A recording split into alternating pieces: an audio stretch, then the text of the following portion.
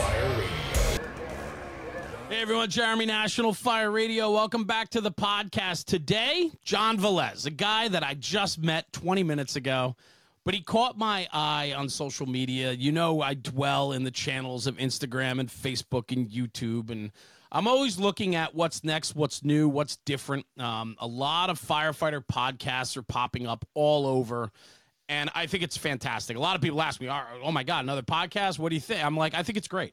I think that if people are willing to put the time in and want to progress this job by having conversations about it, hell yeah. And John, you are no exception to that, man. So John Velez from the Tailboard Misfit podcast. Brother, thanks for joining me today, man.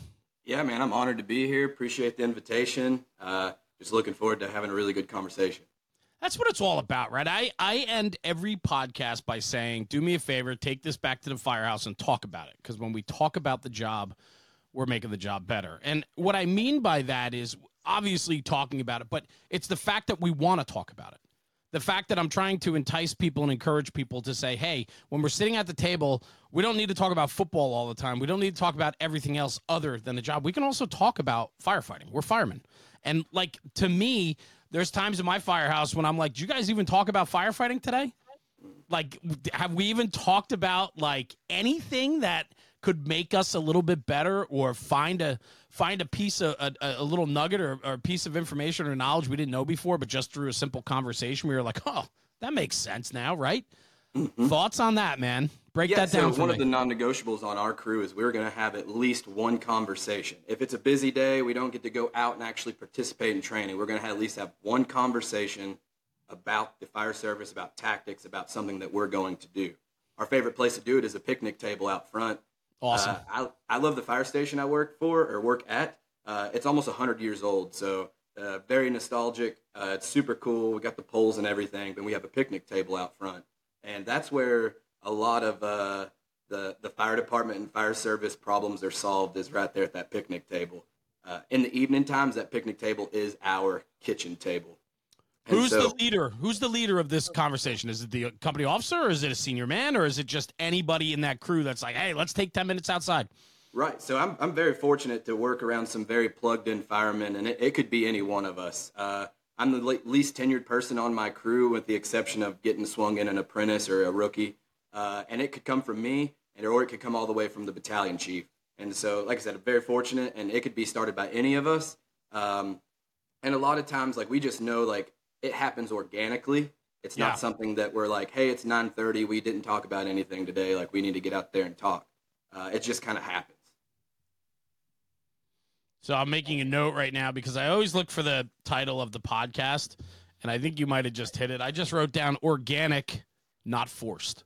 Yeah. There's something exactly to that, right? Yeah. Let's explore that, man, because I've never heard it put that way before, but you can, when you're in good firehouses and good companies and guys, when you have a crew or a department that's dialed in, it's all organic. It just happens. It just flows. You're not forcing it. And when it's forced, that tells me there's a culture that's lacking.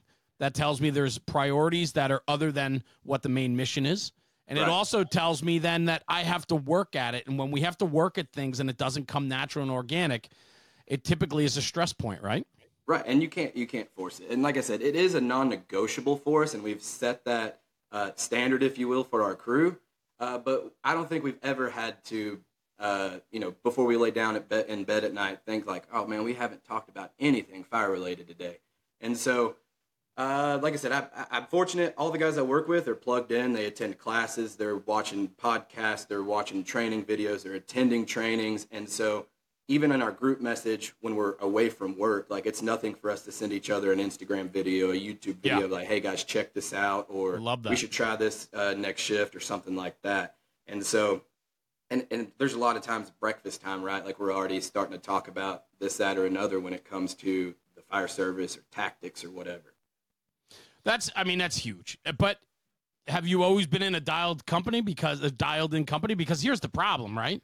So many people listen to this podcast and are like, oh, you always have these great guys on there, and they come from all these great departments. And I'm like, well, there might be something to that, first off, right? All-stars aren't going to come from crappy places. They're going to find their way to good houses, good companies, good departments. But if you are stuck they're looking for something more. And sometimes guys can't find more where they are. So have you had that struggle before finding your home today?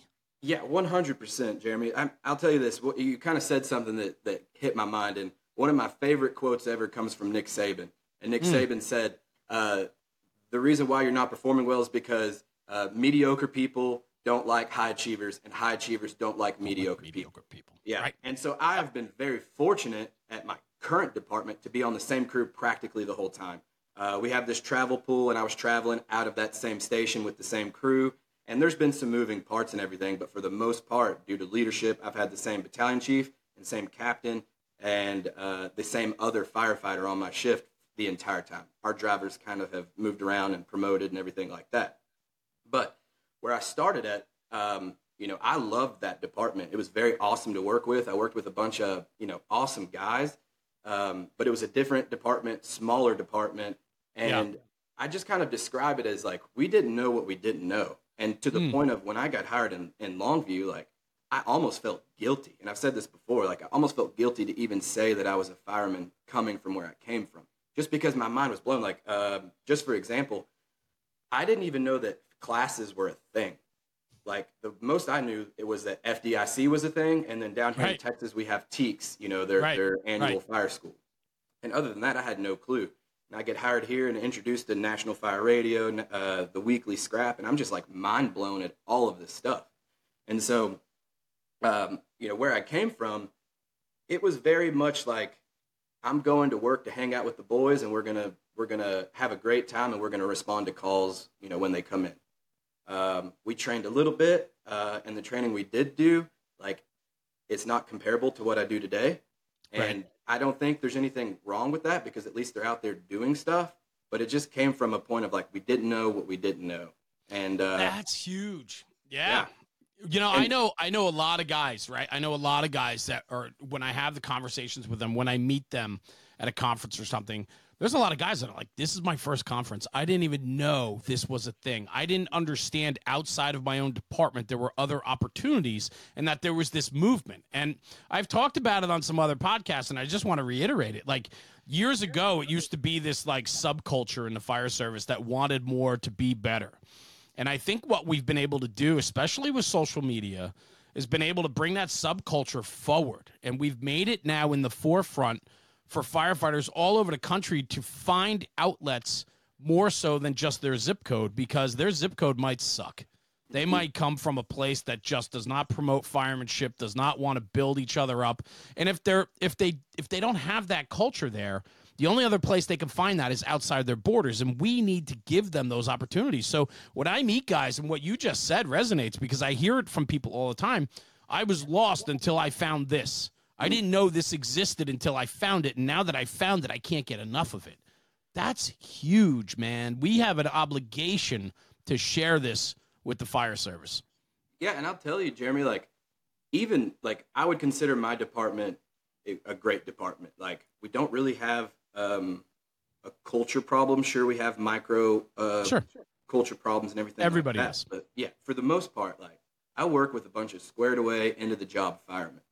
And even though I have that and I'm surrounded by those guys, even going to these other conferences, like still, like I just feel refreshed when I come back, right? Because not everyone may feel the same way that I feel about the job and might not be willing to put in the time or to spend time away from family or spend the money or whatever the case may be to go out to these classes. And they're still great firemen. Yeah. But I get out and then I get around the guys like yourself and other people that actually attend these conferences. And man, it makes you feel good. It gives you a little bit of affirmation. Well, it does give you that affirmation. Absolutely. And I think that's important. And don't get me wrong. There are plenty of incredible firefighters that have an upbeat attitude about themselves that don't care about anything else other than what they do from 9 to 5 or on their 24 or in their volunteer house. And that's okay too. There's nobody faulting that. What I'm saying is the people that are seeking more. A lot of times people are seeking more because they just can't get it at home. And so when they go out and start to wander and they start to look around and they find something a little bit different or exciting, it's exciting to them because they didn't know it existed before. And so I don't want this to come off as like everybody needs to be into this, culture of podcasts and conferences and extra training. That's not what I'm saying. What I'm saying, though, is let's provide those opportunities and make people aware those opportunities exist in case they personally want to go after it. Absolutely. Yeah, and I was talking to a couple of guys, and I was telling them like, I had a lot of trouble when I first started, and I have an obsessive personality. Like when I'm into something, like I'm 100% in, and it drives my wife crazy. She's probably in there like making fun of me doing this podcast right now, right? Like Good. anytime I Let come them out talk. to do one. So I have an obsessive personality, and so when I found what I would consider this new fire service for me, I was all in. And so, like, I've started going to classes and conferences, and like, I have more this year than I had last year, and I had this attitude towards some guys that was like, "Man, you don't care about the job as much as I do. Like, you're a slug. Don't talk to me." And I did, and I struggled with it a lot. And I'll tell you, I went to the Mile High in Denver fire conference, and we were listening to, and I'll give him all the credit. We were listening to the Standard, and I don't know how to say his last name, but his first name's Craig, and he's from that area. Hey. And there was a little Q&A session going on, and one of the guys was asking, like, how do you deal with those people? And he told him, he was like, well, and I think the term he actually used was shitbag, is like, how do we deal with these shitbags in the fire service? And he's like, well, let me ask you this question. He's like, do you think his wife thinks he's a shitbag? Right. Like, do you think his kids think he's that? And I was just like, I was very convicted, right? And the guy even said in the question was like, when he shows up to jobs, like he does his job just fine. Like he performs well. And I was just like, oh man, like I need to go home and think about that for a minute. And since then, like it was just like an eye opener for me and having to figure out ways to pull things from those people. And then, and they can teach you things. You make a very, very good point. That needs to be talked about more. Mm-hmm. I often say, or I say it all the time, if you hold people to the same expectations you have for yourself, you'll be often disappointed. Mm-hmm. People disappoint all the time because when you hold them to the standards that you hold near and dear to who you are, their standards will be different. Absolutely. And you might be a slug compared to somebody else, right? Somebody that's on the next level. And so the thing is this, it's like, do they do their job well? Are they a good person? Maybe they're not into all the extras, and that's okay. That's okay, right? But even for you, you said it. You've learned how to find ways to connect and maybe push them to give a little bit more. Maybe they don't know they want a little bit more, right? And so we need facilitators. We need people that can entice the conversation, that could push people to give a little bit more or to care just a little bit more. I think we have the ability to do that, and a lot of that is salesmanship, and it's a learned trade. It's a learned trade. I think like another big deal of it is, I know we're going to get to it, but like just leadership in general and leading from anywhere. It doesn't matter what position or where you're at the top of the list or the bottom of the list. It's all leadership principles, right? And so I was reading a book one day, and it showed me, it said, the reason why we need to be a little less hard on our leadership is because we judge ourselves based off our intentions, but we judge other people based off their actions, right? And so I could tell you this right now, that there's plenty of days where I have a list of things that I need to get done and I miss the mark. And those people might be doing the exact same thing. You know what I mean? Like, so I was just like... I know it. I live it. Are you kidding me? My plate is so full. If I can get to a quarter of it today, I feel like I've done something. But yeah, every single day I let myself down. There's no doubt, right? But it's how do you bounce back from that? How do you find that balance, right? And so on. And that's the thing. We're holding ourselves to these unbelievable expectations. And I agree with you too. In leadership, there's the other side of the coin to what you're talking about too. And it's the fact that it's always easier to just point the finger and blame upward. Right, and it is, and I didn't figure all this out on my own, so let me throw that out there right now. Please, talk about it. Yeah, I am a John Maxwell nut, and if you don't know who Dr. John C. Maxwell, I think he's a doctor, John C. Maxwell is, you should look him up. His leadership podcast, every book he has, like, it's great. And then Pastor Craig Groeschel, and he's out of, like, the Tulsa area. And both of those guys, if you're kind of curious about leadership, I would tell you start with Craig, because his podcasts are 20, 25 minutes long, right? And you can catch one of those on the drive into work, and they're awesome. So everything that I've learned from that, formally, I would say, are from their books or from their podcast. And whenever we are in a position where we're judging our leaders, whether it be a company officer, battalion chief, or chiefs, like a lot of times we have to get the full picture, right? And everyone talks about the mile high view. And there's a lot of times me as a tailboard don't get that view. And I couldn't even fathom what those guys are dealing with. And I don't want to either, honestly. Yep, I get it. But you have to put yourself in their shoes and be able to look at the big picture, right? To quote Jocko, you have to be able to detach from the situation and get away from it emotionally to be able to see what they're doing and why they're doing it. And, I could go down the route, like you said, and just blame them. But at the end of the day, I think as a leader, you have to be really good at explaining why certain things are happening. Because when you don't explain the why behind anything, you just leave it up to interpretation, and that's when rumors start flowing. And whenever you tell people, I can give you a perfect example. My volunteer company that I work for right now, we just made the transition. We were still running the triple layer hose load. Triple load, yeah. Right. And we just recently switched to the Minuteman. And from my understanding, before I ever got there, it was like this big undertaking. Anytime hose loads got brought up, like people were about to fight in the parking lot. And once we were able to just explain to people, like, why, like, first of all, do you even understand where the triple layer load came from?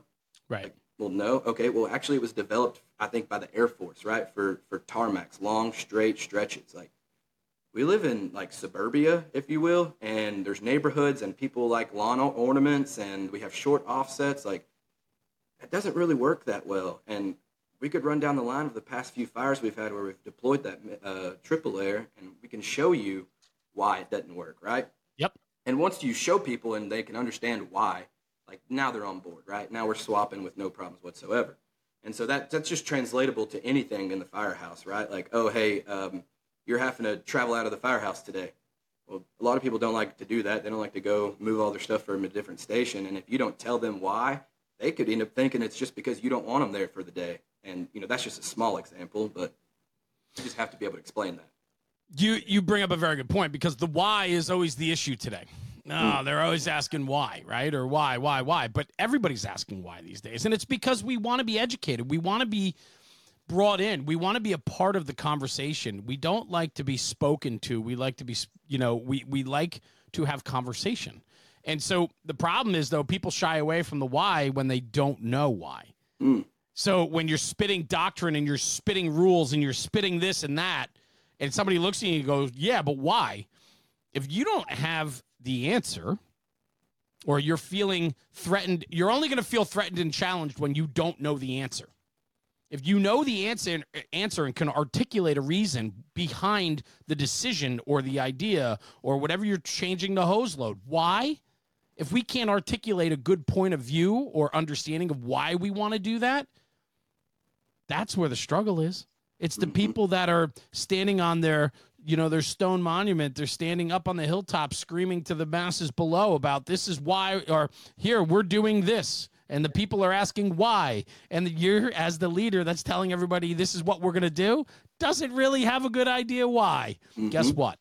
That's when you start to have incredible friction in the system. Well, and, I told you about Craig Rochelle, and he has this phenomenal podcast all based off the why. And I might get some of these wrong, but he has certain things of what the why does, right? And it first and foremost for me, it disarms the critics, right? So you have the people that are outspoken against you. Once you can explain to them why, their ammo is gone. Then, and it informs the people that are on the line, right? They're kind of like, I don't know if I want to do it, but I also don't really want to do it, or I do want to do it. They're just on the fence. And you inform those people to get them on your side, if you will. And then the people that could care less, like, you're just like, hey, it just gives them the validation. Like, this is why we're doing this. And they're just like, all right, we're on board. And so if you can articulate that, like you said, and explain to people why, and remember that some people might not know why. They might not have any clue. And it's just good practice, in my opinion, to explain to that. And I like to tell people, like, if people are asking me questions personally, I tell them, like, this can get nerdy if you want it to. Or if you just want me to just tell you the basic answer, we can, but this can get pretty nerdy. And, this is why I love surrounding myself with smart people, because I'm not a smart guy, right? I'm literally a dumb fireman, right? And for me, I'm not a big, I don't go out and seek, and this was going to be part of the leadership conversation that I wanted to have with you. I don't go out and seek a lot of different there's probably 2 other podcasts that I listen to on, say, the regular, and they're both have nothing to do with the fire service. They don't have anything to do with leadership. One's an entrepreneurial one, and one is Rogan, because I just love zoning out for 3 hours on long car rides, listening to bullshit conversations about things that I know nothing about. Right. I'm not a big seeking leadership guy. I don't read a lot of leadership books. I don't listen to leadership podcasts. I don't do any of that. And I think it's partly because I feel like it's going to cloud my own decision making. I know that a lot of what I talk about are my ideas that I've formed over time through my work experience, through the firehouse, through family, and I've been able to put together all these ideas. The program I do, the Bridging the Gap program, is literally 100% mine. Like, I didn't I take it back. 95% mine. There's probably 5% that I've stolen or used from something that I saw that let me build onto it, right? But I don't like to cloud myself with everybody else's ideas. And then I sit here today, and you just gave me those 3 tenets of Craig Rochelle's podcast and the why. And I sit here and I go, man, that's really disarms the critics. Like, I love that line right there. Huge. And that's why I love smart people and doing this podcast, because you just brought me his podcast here, educates me, and it gave me a more articulate, dressed up way to put into speech what I feel and think. Mm-hmm. So thank you for that. And, no and problem. that is why. So I guess in a long-winded roundabout way, what then fuels you to go out and seek all this external knowledge for yourself? Because it takes time. It takes commitment. So was there a moment where you weren't a student at one time and then something happened that brought you along, and now you found that, hey, I have found that if I put these things into my daily life, life gets better, and if life's getting better, I want to pursue more of that? Is that part of the conversation? Oh, absolutely. And I'm really glad you said that. And because, man, I went through a struggle. I never really wanted to be a fireman. Growing up, that was never on my radar. And, I've had conversations, and I think maybe subconsciously I was influenced by family members. I have several family members that were, firemen and in the service, public service arena, if you will. But, my parents weren't, and I was never really influenced by that. And so realistically, I just wanted to be a teacher, and I wanted to be a coach. I was a big baseball guy, and I loved baseball and football. But that, you saying that right there, I don't mean to cut you off, but you saying that right there tells me everything. Teacher and coach, it's the same job. Right. And firefighter is teacher and coach. It all makes sense. I have learned that since then. I didn't know that. I haven't put that together. I'm glad someone else has related that, because since then it just makes sense of where I am now. So, yeah. But no, I grew up in a smaller community in East Texas in the Cedar Creek Lake area, if anyone wants to know where that is. I think that they're most popular for the meth that they make. But no, I started. Is that on the travel brochures? 100%. Most known for? Yeah. I think people call it Speeder Creek, matter of fact. Speeder Creek. I love it. I'll make sure I put that on the next family trip, man. Yeah, absolutely. You should. So I started volunteering at a smaller volunteer department, and I wanted to give them a shout out. Payne Springs Fire Rescue. Those guys are phenomenal. And cool. Chief Adam Robinson over there, Captain Brandon Cotton. I think he's a captain now, Hilton Brown. Me and Hilton actually went to our first house fire together. And that was about 10 years ago at this point. And so it was awesome. And those guys, for a volunteer company around here, like I've heard and I've talked to a few guys from up in like the Northeast area, like those volunteer companies and most of the volunteer companies we have down here, they don't compare. And so it's rare to find one that is such into the job. They don't get paid a single dime. Like I mentioned, I'm a volunteer here in the town I live for, and I get paid per call, and we're on call at nighttime that I get paid for. And so those guys are plumbers and they're workers, and they go do other things, and they're volunteers when they get home. So I started there, and I tried my butt off at first to get hired on with the fire department. And that was after, I guess I should go back. I did actually try to go be a teacher and a coach. I went to 1 year of real college and was like, not for you. No, it's not for me. So I was like, what can I do now? And that's when really I had a friend going through EMT school, so I went with him. He's like, hey, next semester I'm going through paramedic or fire academy. I'm like, sure, I'll do it, and went through it. And so I tried my butt off to get hired on with the fire department, and trials and tribulations, and it just never worked. And I ended up working private EMS. And I don't know about private EMS where you're from, but it's not very good here. And it's not glorious by any means. It's a terrible lifestyle, and I was very burnt out. I was working a ton. I had gained a lot of weight at my heaviest. I think I was, and I'm 5'8". I know you can't see on camera, but I'm short. I don't take, you're a little guy. Like, you're not a big guy. I can just tell from your frame. Like, you're not a big guy. Yeah. I'm a short guy, and I weighed 275 pounds at my heaviest. Wow. And so I was a walking bowling ball. And through one reason or another, I was just like, this is not where I want to be at, And I had ran into a friend at the hospital, and he was working for the first full-time fire department that I worked for. And he's like, hey, we're hiring right now. And I was like, all right. And he says, send me an application. And I go, and I'm like, well, I'll just fill it out. And I had to hand deliver it. It wasn't an electronic one. And the next day, I was on call through the private EMS, and I got sent out to the same town that fire department works at. I'm like, that's not a coincidence. Yeah, I'm that's listening, cool. God. Yep, I dropped that application off. And a little untraditional hiring process for that department, but I had a meeting with the chief, and next thing I know, I'm working there. Great. So I worked there for about a year, and thankfully, through some influence, I mentioned Captain Brandon Cotton. He also sells fire trucks for Pierce. And he was telling me all about Longview, and actually was telling me a lot about Battalion Chief John Johnson that you just had on talking about the fire conference. God, I love that guy, yeah. And he was like, man, you need to get to Longview, and you need to go work for that guy. And I'm like, I don't know. Like, I'm kind of comfortable here. He's like, I'm telling you. And so that whole process right there really set me on the road to where I am today. I had, when I got hired at the first department I worked for, I started to kind of pick up the pace a little bit. I was always a big Joe Rogan fan, just like yourself. And I think he had on Jocko, and I'm like exposed to Jocko now. So I read his book, Extreme Ownership, and still to this day is one of the most influential books in my life. And that changed my life. And so I've lost about 70 pounds now. I ran a half marathon last year, which is absolutely crazy for me. Congratulations. That's cool. And nice. I ended up getting hired, like as fate would have it, I ended up getting hired at the department I work for now in Longview, and was under Battalion Chief John Johnson for the last 3 years now. So that's kind of what got me here. It's a great story. 3 years in Longview, 10 years in the fire service. 10 years is that pivotal spot, I think.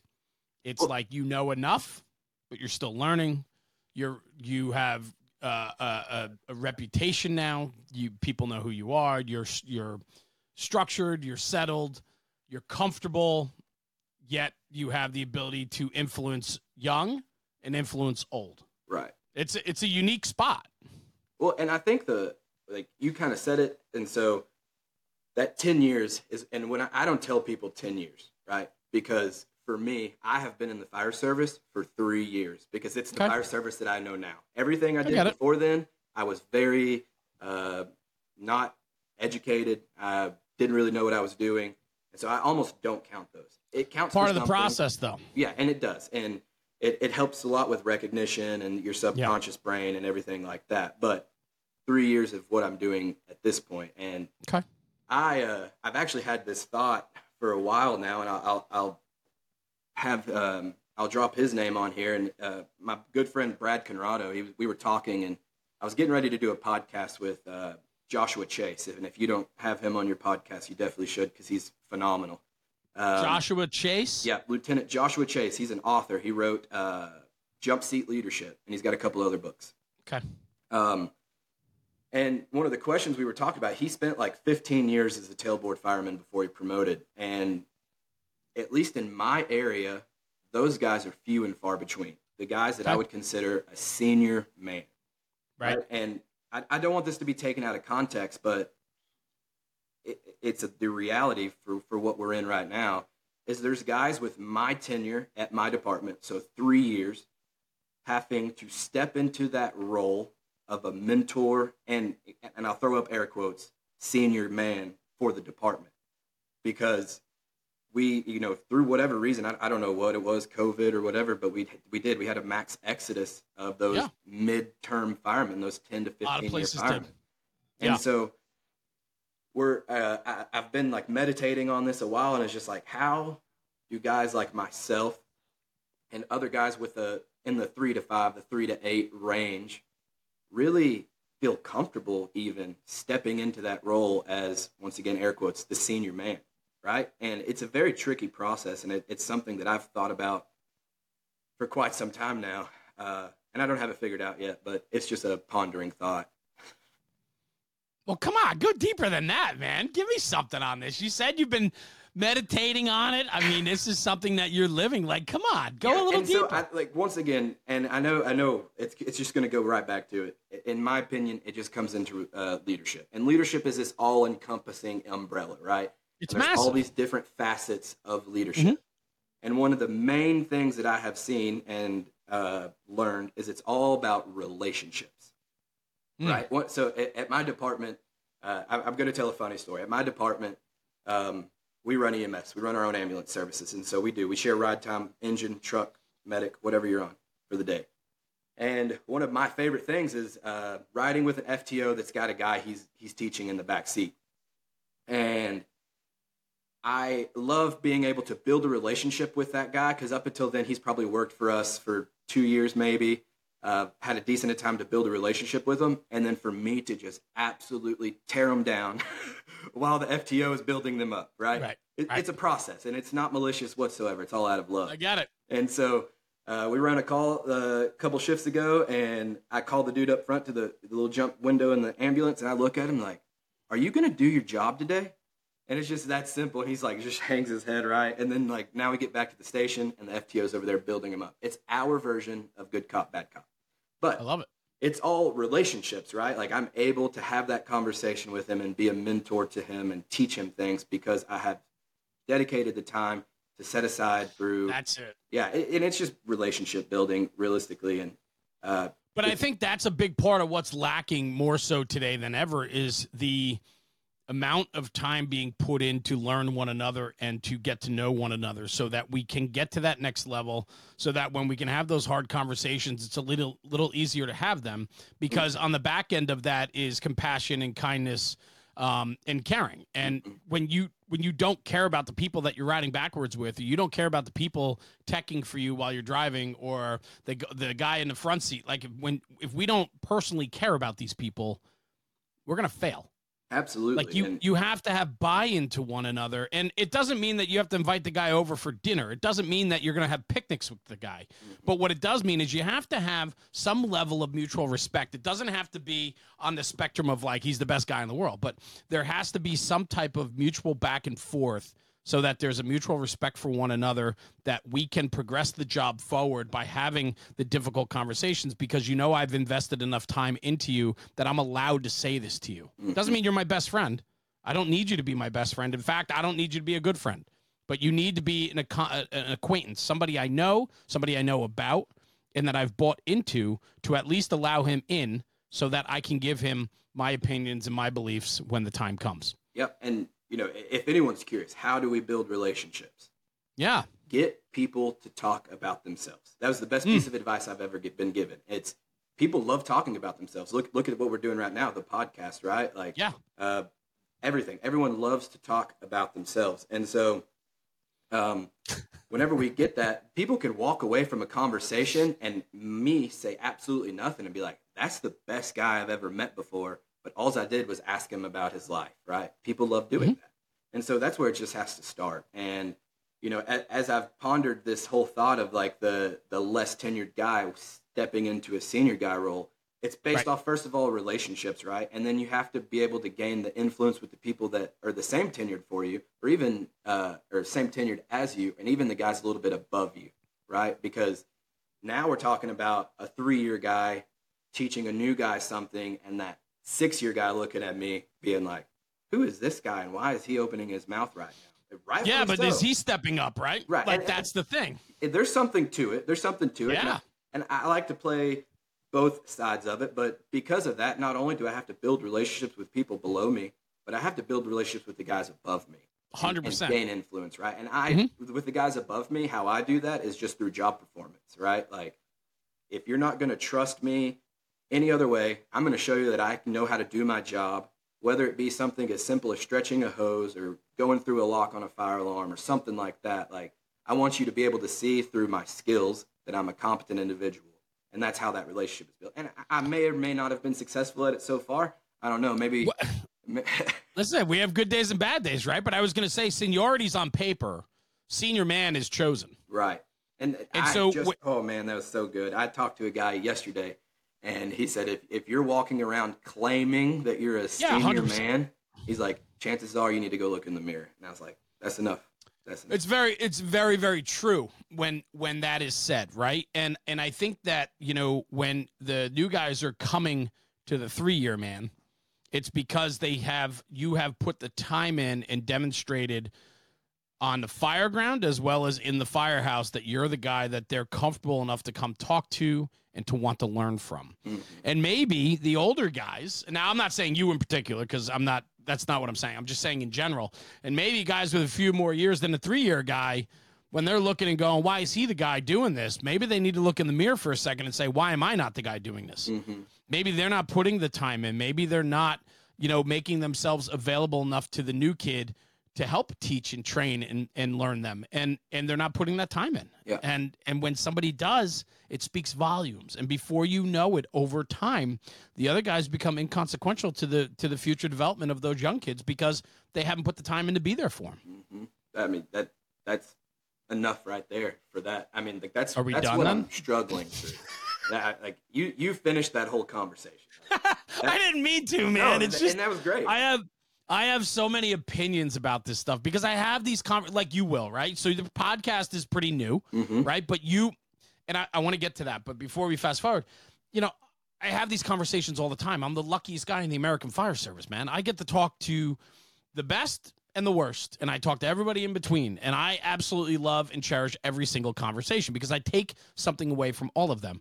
And as I do that, I get to form my own opinions and ideas. And this is what I was talking about before. Mm-hmm. It's through my interactions. And I think that that's important.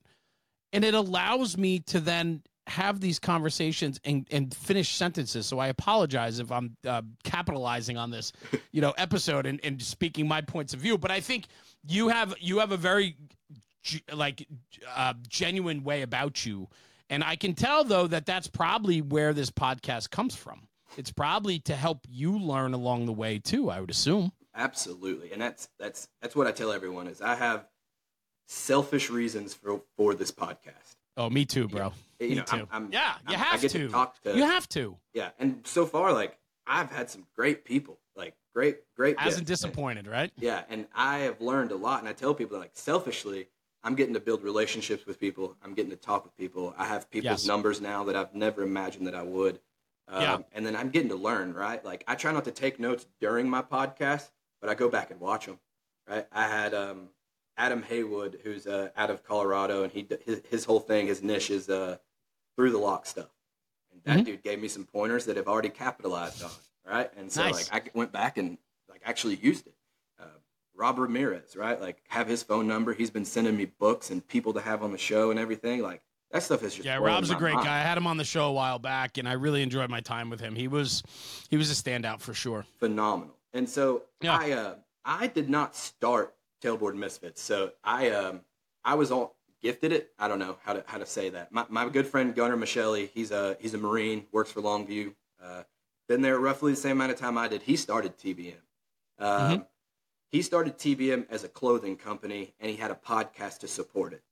And he is a great guy. He did some great stuff in the military, and he started talking to a lot of people that were more military background.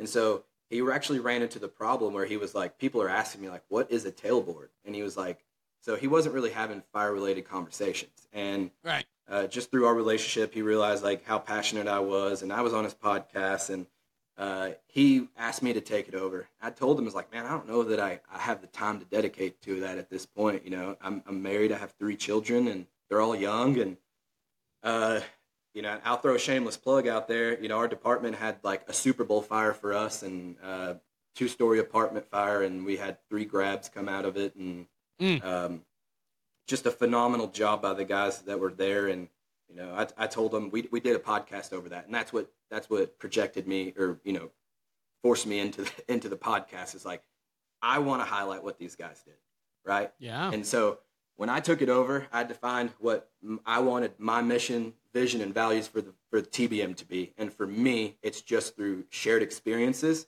right? Which is exactly what I'm trying to do here, and then shared knowledge, like knowledge sharing, right? So people can learn from it. And I tell people this, and I mean it. If one person watches my podcast and takes one thing away from that maybe they learn from, or they don't do what I did or what the guest I have on did, like, that's a win in my books. Yeah. So I'm loving the way it's happening and everything that's coming along with it. I've realized that social media is brutal, and I'm not going to read the comments anymore. So, yeah, I you know, listen. Everybody's got comments, right? It's just like the firehouse, just like in your personal life, right? Here's the thing. And you know, if anybody has navigated this space, it's me. I promise you that. You know, and ultimately, like, there's always going to be the talkers. And don't ever sacrifice your mission or what you want to do because of what other people are saying. What I would say is this: remain true. Remain and stay in touch with the values that drive you of who you are.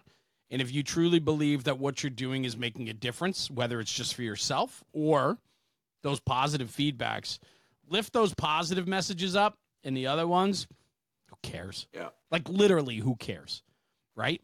And I've gotten to that point, and it's actually now I'm complete, like, flopped on it, that I get fueled by the shit talkers. Because, I mean, when you think about it, I'm putting content out regularly, just me and my points of view. You want to talk about painting a target, right? I put a massive target on me. But you know what these guys don't do? They don't come up to me in person and say anything, right? Like, and that's the thing, man. And it's like, it's not worth it. No. What you're doing is working for you.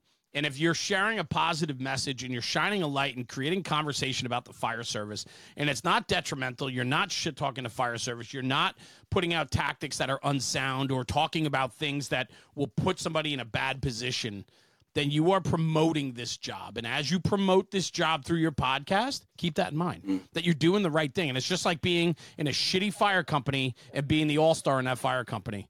Don't ever sacrifice your morals and values for somebody else. Stay true to the mission, stay true to who you are, and you will win every time. Yep.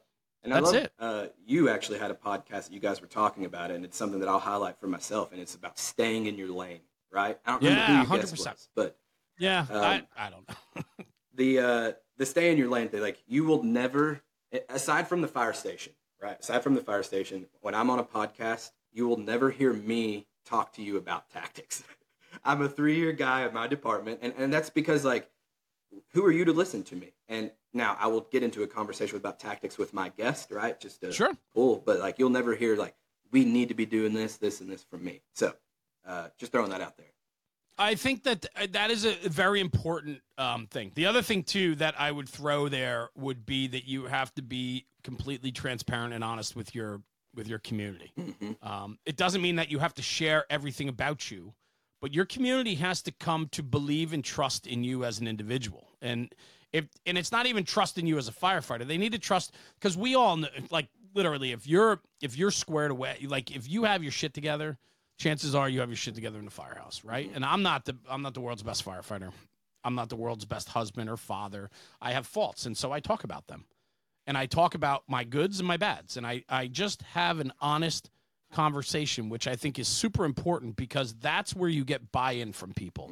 People want to talk to authentic people.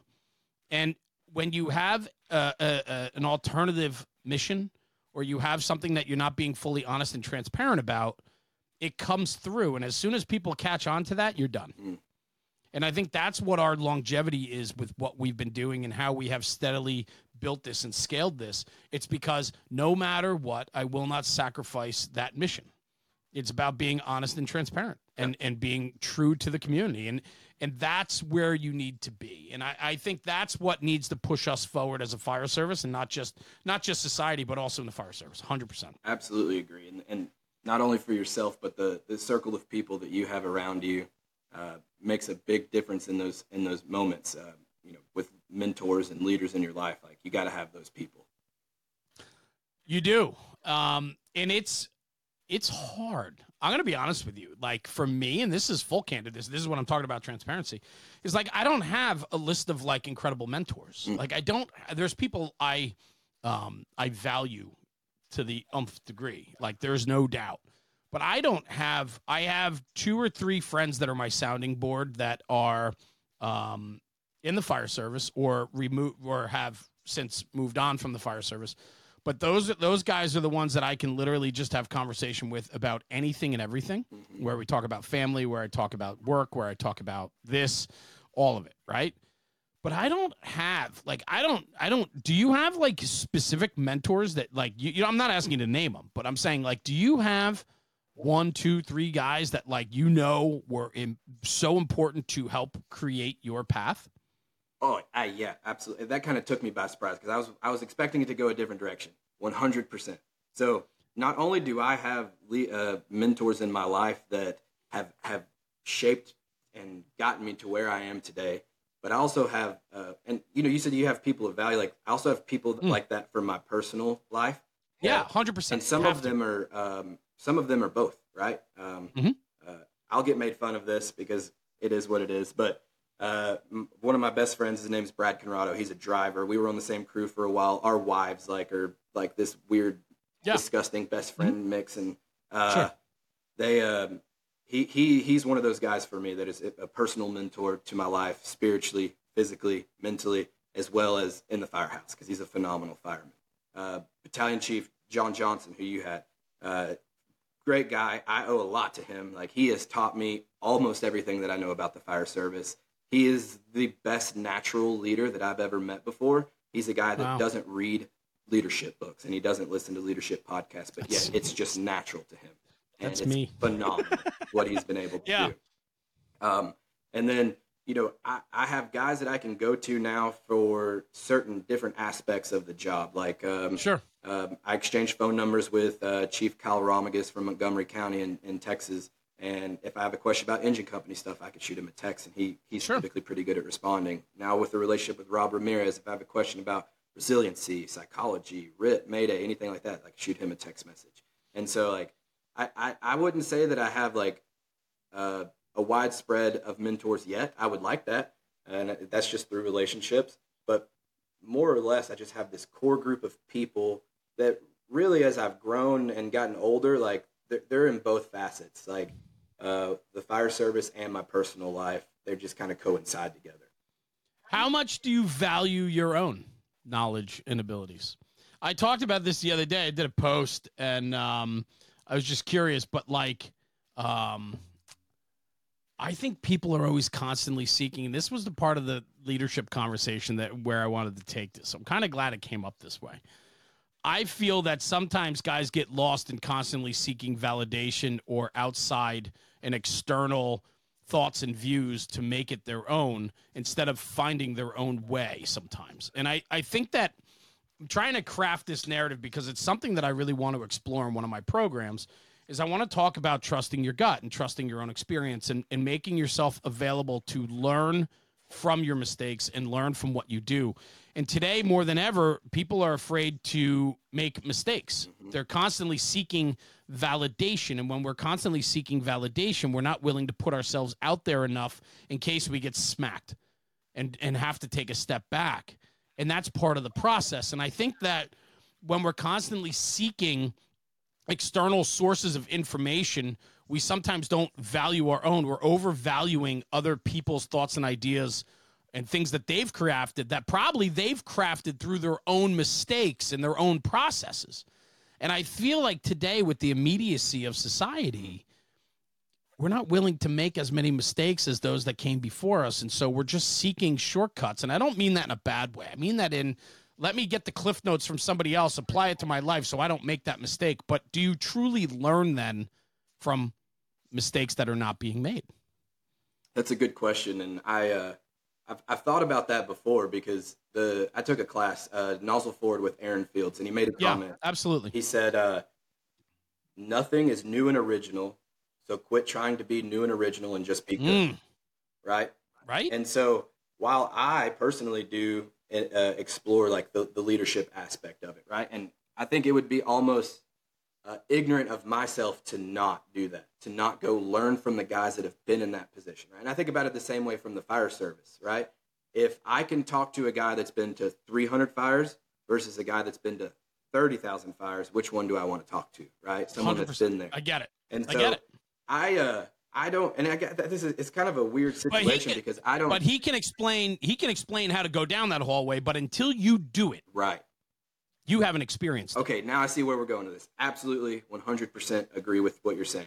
And so if it's okay for me to take these ideas or these things that have worked for other people, but sure, you have to eventually take the step forward. And you got to take the leap. Because I have learned stuff through leadership and through fire classes and everything like that I've tried to do on my own, and it's just not this one size fits all thing. And this is what I'm most worried about. I'm most worried about a culture today where we want to learn as much as we can from everybody around us, so it just makes me a little bit better, and yet you haven't done it yourself. We need to create an environment that gives them the ability to take what you've learned, go listen to podcasts, go listen to Tailboard, Misfits, go listen to National Fire Radio, go listen to Corley Moore, do your due diligence, go learn. Go read books. Go read training journals. I agree with all that. Knowledge is super important, but that doesn't excuse you from going to do it yourself.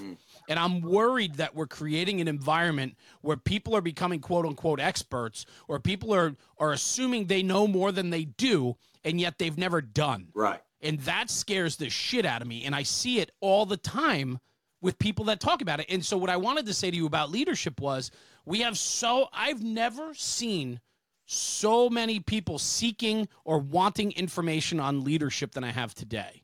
Like, there weren't World War II, Vietnam. There were not all these. I mean, there's books on warship and leadership and all these things, but people didn't seek it like they seek it today. Like, people just want to be told and understand how to lead. And I think that cheapens the whole experience side of it, that to become a good leader, you have to have experience. You have to be hands-on. You have to form your own opinions and ideas. And I think this is why I don't seek external information like so many people do. It's because I want to form my own understanding and abilities. And I don't mean to go off on a soapbox here. I'm ranting right now, but this is important. And I think that this topic needs to be explored a lot more. And I think people have to understand that. Go seek information, but until you do, you haven't done. That's perfectly said. That's one reason that you will never hear me talk about leadership from a company officer standpoint, because I haven't done it. I could tell you what I think needs to be done. I can tell you what I think I will do when I get to that point, but you won't hear me talk about it. I will talk about leadership principles and the things that I have actually done to be effective, right? Yes. I told you, this is a perfect example, Jeremy. Craig Rochelle has a quote, and he says, if you're willing to do what others won't, you'll gain influence that others don't have. And so what does that look like for me in my life? That means I'm getting the dirty jobs at the fire station. I'm doing the things that other people aren't exactly jumping to do.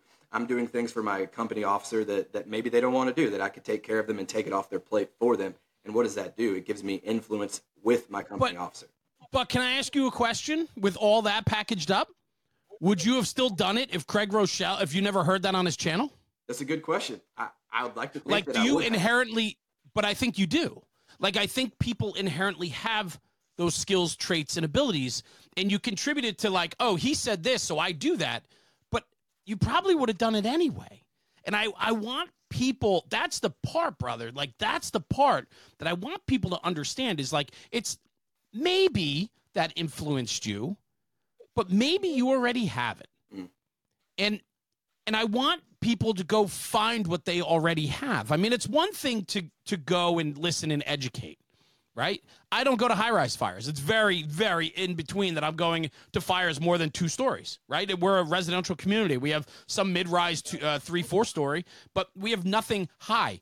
But I'd love to educate myself about stretching a line down the 9th story and having a window fail and understanding why the fire curtain in the floor below nozzle, all this shit, right? I'm never going to experience that in my career. But I would love to educate myself about that, and I won't have practical experience because I don't have the opportunities to do that. But being the guy in the trenches that's willing to do the shitty jobs, that's willing to stand out and be a leader, that's willing to go out onto the apron at the firehouse and give directions to an old lady that's lost, I don't think you need a podcast to tell you that. Mm-mm. And I that's what I want guys to understand is like, I can appreciate the starving for wisdom and knowledge and experience from other people, but go experience it yourself. You have it within you. Guys need to understand that they have it inside them. I really believe that. And they cheapen it for their own experience because they're seeking it elsewhere and letting somebody else tell them that it's okay for you to go do that when you should just go do it. Well, I believe that, brother. Do you think that, that along those exact same lines, do you think that there's people out there, specifically younger guys, younger in age guys that might have it in them, but need to know and be informed that it's okay for them to do that? 100%. 100%. And that's the validation they're seeking. Mm-hmm. Whereas in the firehouse years ago, the validation came from within. It was that guy that just glanced over at him and gave him a head nod. It's the boss that at the end of the fire walked up behind him and said, great job today, brother, and just kept walking.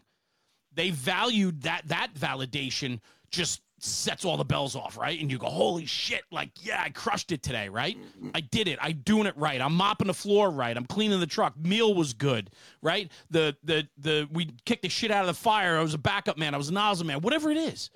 That's where we used to get our validation. The problem is guys aren't putting the work in anymore. We don't value that validation level in the firehouse like we used to. Mm-hmm. And so now guys are seeking it externally. But the problem is as we're seeking validation and it doesn't come from within, it now is very broad stroke. And it's like, well, I'm seeking validation for this. Now I'm seeking validation for this. Now I'm seeking validation for this. So instead of doing or taking risk, because it takes risk, in the fire service, and this is what I think one of the big things that's changing in the fire service is we need to let people know it's okay to do their job. Like if we're training you properly, you should be able to get out on the fire ground and go to work. But we have incompetent managers, fire officers, lieutenants, captains, chiefs, battalions, whatever it is. We have guys that lack their own credibility and experience, and so they're never going to let their people work. And when you don't let people work, they're going to go seek validation elsewhere. That's why good firehouses have good firemen. Shitty firehouses with shitty cultures have shitty firemen. That's it. Yep. That's it. Yep. But we can't create an environment where people are constantly seeking validation because at the end of the day, you're not going to do your job. Is somebody going to take a risk? The new guy goes to the rear and he's got to make that decision. Do I break glass? Do I not break glass? Do I throw a ladder here or do I throw a ladder here? Now, every other time he's had to do that, somebody was standing next to him and told him how to do it and didn't let him do it for himself. Now, all of a sudden, it's time to make a decision. Have we given him the foundation? Probably not, because if the boss was always there micromanaging every goddamn decision on the fire ground, now he's got to make that decision for himself. And then if he makes the wrong decision, we're going to castrate him. Mm-hmm. We're going to hang this guy up, string him up, and be like, you should know better. Meanwhile, you look at him and go, you never fucking told me. You never showed me. You never guided me. You only told me. You never showed me. That's a big difference, man. And I think that that's part of the problem of today.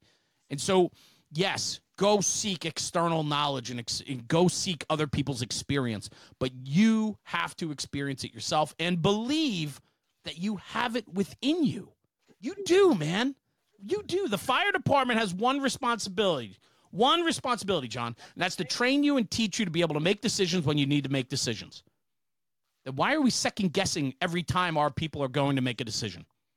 The thing with it is that a lot of times whenever our leaders are doing that, our company officers are doing that, and they're second guessing what their guys are doing, it's probably because in their subconscious they know that they haven't spent the amount of time they needed to You're teach damn them. right.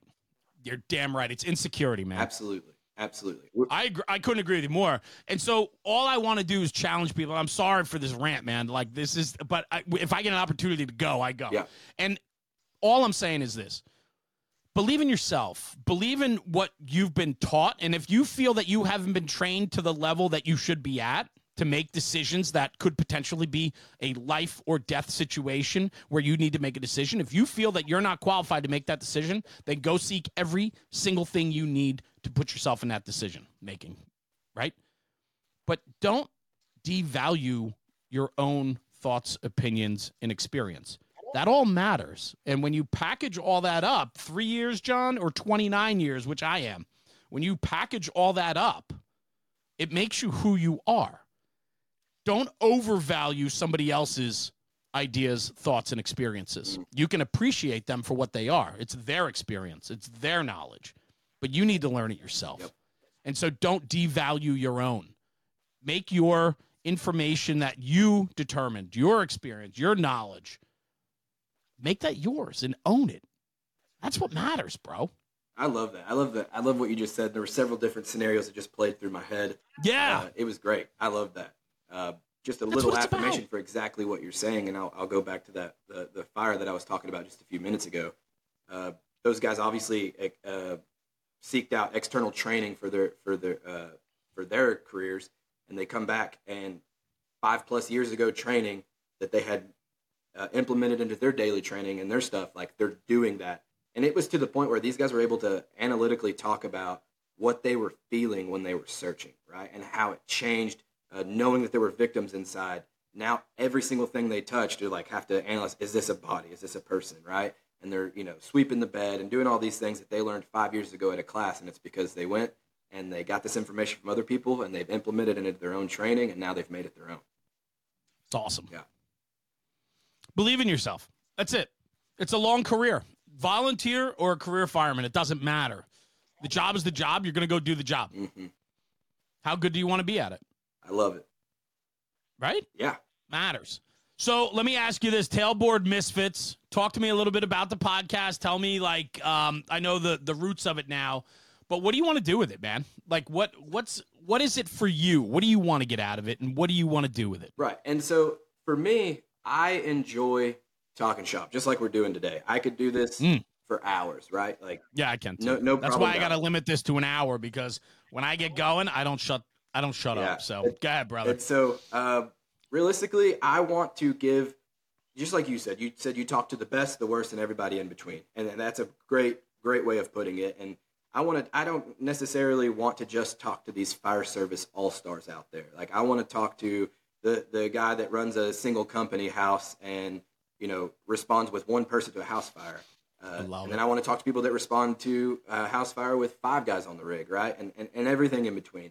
And I want to be able to, for me personally and selfishly, take anything that I can away from that, because I know that I will. And hopefully someone else finds value in that. And so as it kind of grows a little bit, like, we don't have like this massive following. Like I told you about social media, I had a video go viral for me the other day, and it's a weird process to go through to someone that doesn't know a lot about social media. And so I just want to continue to have like really good guests on there that have something to say and something to share, and learn what I can from them to be able to build relationships with those guys. Like I'd mentioned, I wanted to be a teacher and a coach. So now where I'm at now, I love the instructing part of stuff. And you're doing it all. Yeah. And I want to be able to get out into that arena a little bit. Now, not going to be on the level that you're on, obviously, but I got to start somewhere. So I love that. Hey, John, I started somewhere. Yeah. And it truly is holding to your conviction and working hard at it. And I promise you, there's going to be tremendous highs and tremendous lows throughout the process. I mean, we're 6 years in. Mm-hmm. And I wish I was 100 times ahead of where I am, but I've also come to understand that, scaling is a process and it's a long game for me. And I want you to believe that, just like the fire service, man, there's no instant gratification. This is a long-term play. Mm-hmm. So put in the work, head down, work hard, And I promise you, if you do it for the right reasons, it's gratifying, man. Like, I just had an incredible conversation with you today. I've gotten to meet you, get to know you. I value that more than anything. And that's why I continue to do this. And I meet people, like I said, all over the place. The biggest names in the fire service, the top 1%, top 2%, and they all bring so much value to the fire service.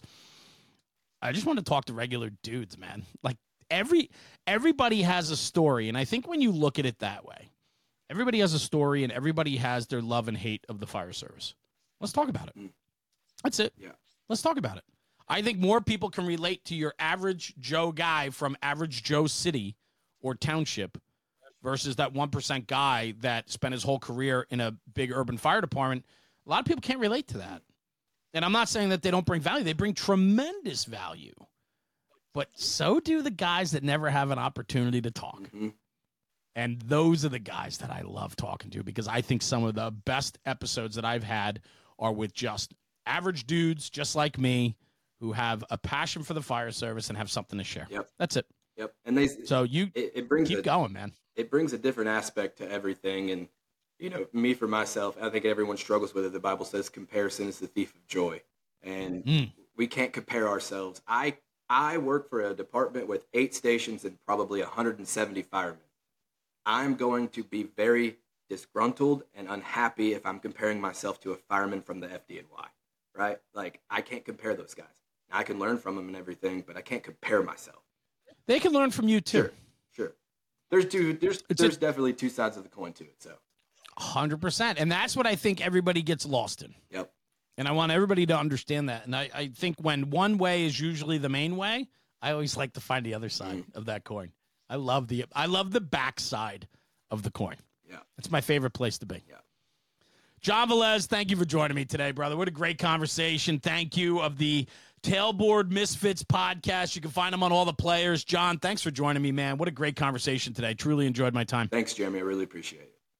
Absolutely, man. Thank you. And if people want to reach out, where can they find you? They want to get in touch with you. They want to listen to the podcast. I know I said you're on all the players, but where's a good place for them to find you? Yeah, so we're pretty active on Instagram or Facebook. It's just Tailboard Misfits.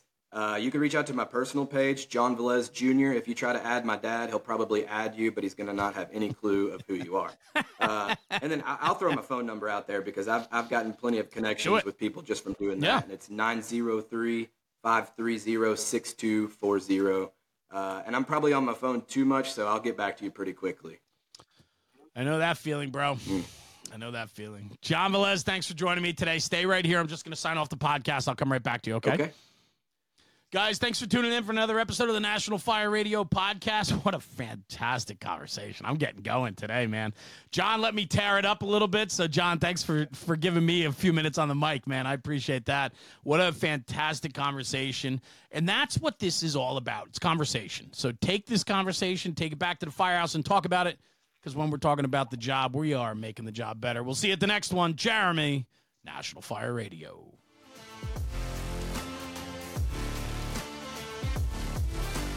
National Fire Radio.